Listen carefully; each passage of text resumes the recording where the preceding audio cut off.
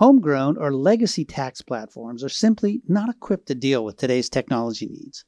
But if IT is recommending upgrading these platforms or moving to a cloud or hybrid deployment method, what does that mean for your tax technology infrastructure? Hi, everybody. This is Jim Malone. I'm Senior Content Director with IDG.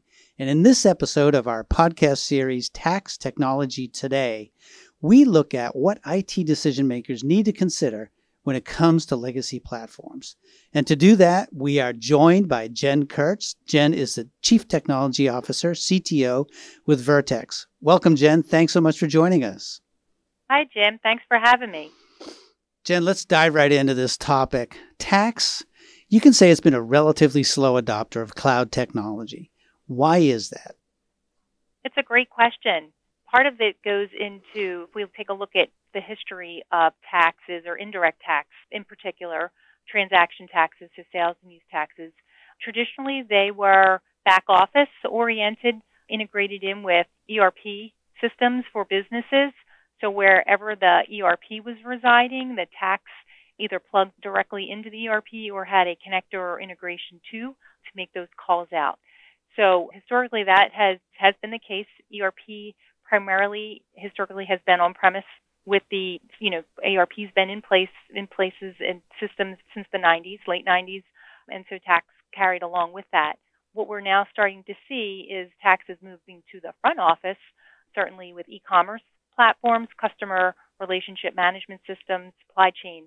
A lot of those things, those systems are more oriented towards the cloud, and so we are starting to see lift in tax solutions that integrate in with those front office applications to be more cloud oriented, whereas in the ERP we tend to see it still be, more oriented to on-premise. So it sounds like, Jen, like lots and lots of systems of transactions, systems of record, tax software follows, so to speak, the infrastructure. Yes, very much so. These tax systems have, I would say, they're adjacencies to a larger systems that run the business. So tax is necessary. It's generally a tight integration that calls out to do the computation and to collect the data that's needed for filing and compliance later.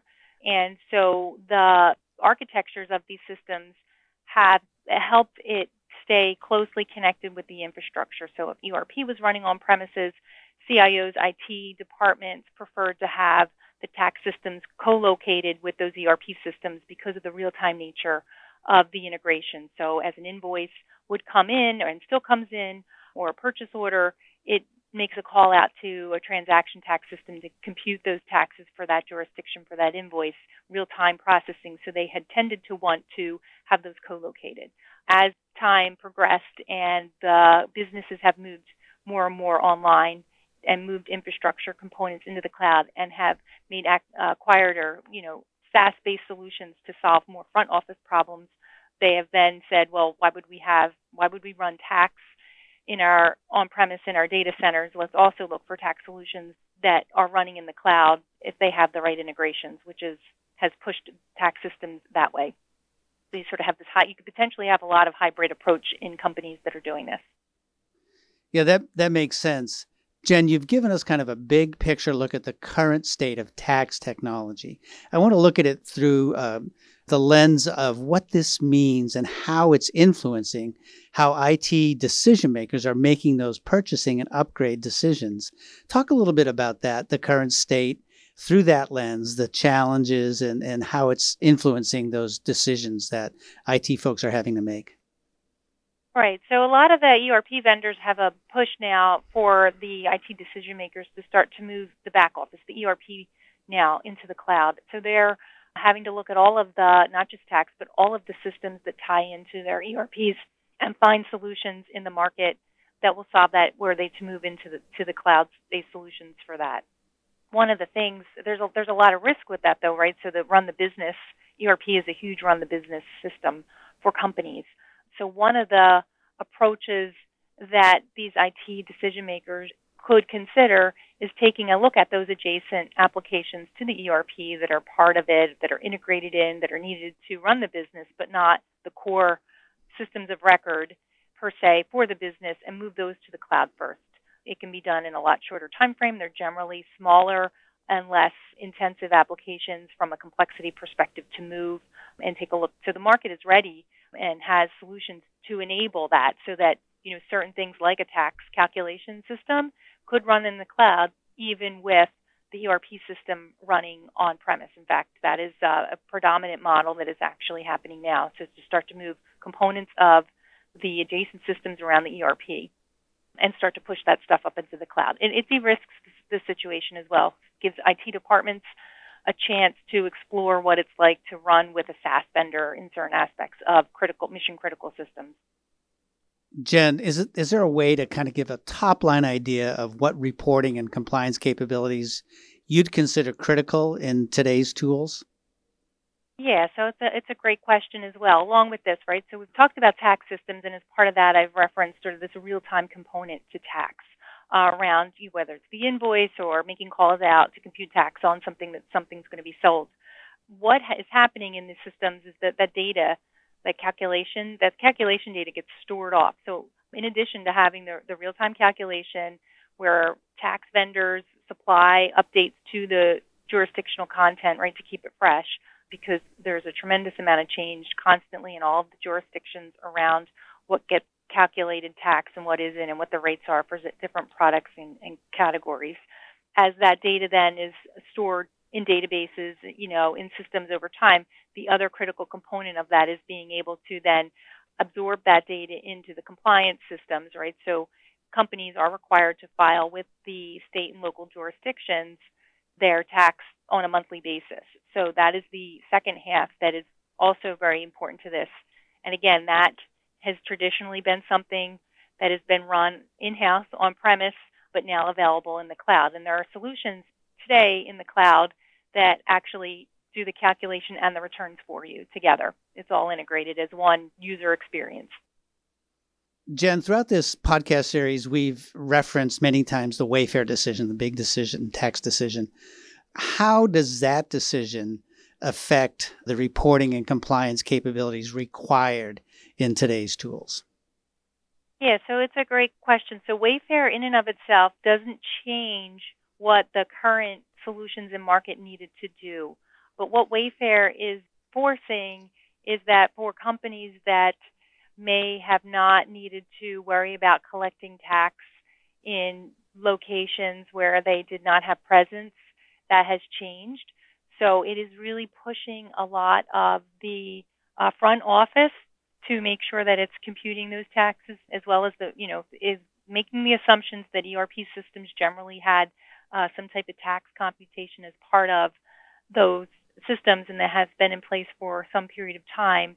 With the advent of front office driving more change and tax, having those calculations done upfront in the front office systems, Wayfair is sort of requiring companies to do that so that they're actually computing the tax, collecting the data that they need for that so that it can be remitted. Companies that did not necessarily have to do that in a lot of jurisdictions are now required to do that. So either they had to turn on jurisdictions to do that collection that they hadn't in the past, or they're actually buying tax solutions to de-risk their business in terms of making sure that they're collecting the tax accurately and then reporting against it. Thanks, Jen. Is company size a big determinant on these decisions? Does it make a difference, enterprise, mid-size? Talk about that a little bit. Yeah, it's a good question. I would say historically, larger companies would have had tax systems in place. Certainly, we talked a little bit about the history of the ERP in the 90s. It was larger companies that were acquiring ERP to run their business. It was larger companies that were putting in tax systems. But Wayfair actually changed a lot of that too. So smaller companies, smaller businesses are now do not want to not be in compliance with their state and local governments. And so they're putting these tax systems in place to ensure that. So I think the lines are beginning to blur a bit in terms of the size of the company, in terms of what they need from a tax solution, and I think it's more about the complexity of their business. So there can be small businesses that are very complex that do commerce in high volume, maybe low dollar amounts in lots of jurisdictions that would require tax as well where they didn't in the past. Interesting. Now, Jen, before we run out of time for this session in our podcast series, take a couple of minutes. What's the takeaway for our audience? What should they look for in ERP integrating with a tax platform, and especially through the lens of possible moving some of this to the cloud? Yeah, it's a great question. I think on the real-time calculation component, I think a key thing to look at is the integrations. So the tax vendors, either themselves or they work with the ERP partners to build out-of-the-box connectors so that you can drop the connector in. It knows how to take the data from the ERP, or it can be an e-commerce system in this case, or CRM, and format it correctly and send it into the real-time engine for the calculation. I think understanding standard out-of-the-box integrations that will do that will certainly allow companies to get tax systems up much more quickly. I think the other big takeaway, too, that I talk with lots of clients on is, in both the IT space and the tax space, is that they should really partner up. So, right, this podcast is more oriented toward IT decision makers. They should really be partnering with their functional business counterparts in tax, making sure that they're helping them select the right solution for the business. They're ultimately responsible for the configuration of tax and make sure it's calculated and filed. IT supporting the systems for them and for the business, and that partnership is important that way, and the partnership on the other way in terms of with cloud and SaaS enabled solutions, tax in theory could go out and just acquire, and put a contract in place with a tax vendor without IT knowing, right? Historically have called that shadow IT. But then when something happens, who can support you? So partnering with your IT department to help you negotiate that, make sure that the right IT questions are being asked around security, uptime, service level agreements, and things like that. They can help inform the tax folks as well, and so they partner together in terms of deciding the solution. Jen, thanks so much. That's all the time we have for this episode of our podcast series. A big thanks to Jen Kurtz for your insights and your expertise today, Jen. Thanks. Really informative. Thank you, Jim. Now, before we go, be sure to check out vertexinc.com for more information about tax automation technologies. And you can find this podcast, Tax Technology Today, on CIO.com/podcasts, on Apple Podcasts, Google Play, Spotify, or wherever you get your podcasts. And for IDG and Vertex, this is Jim Malone saying thanks for tuning in. This podcast is produced by IDG Communications Incorporated in association with its sponsor, Vertex.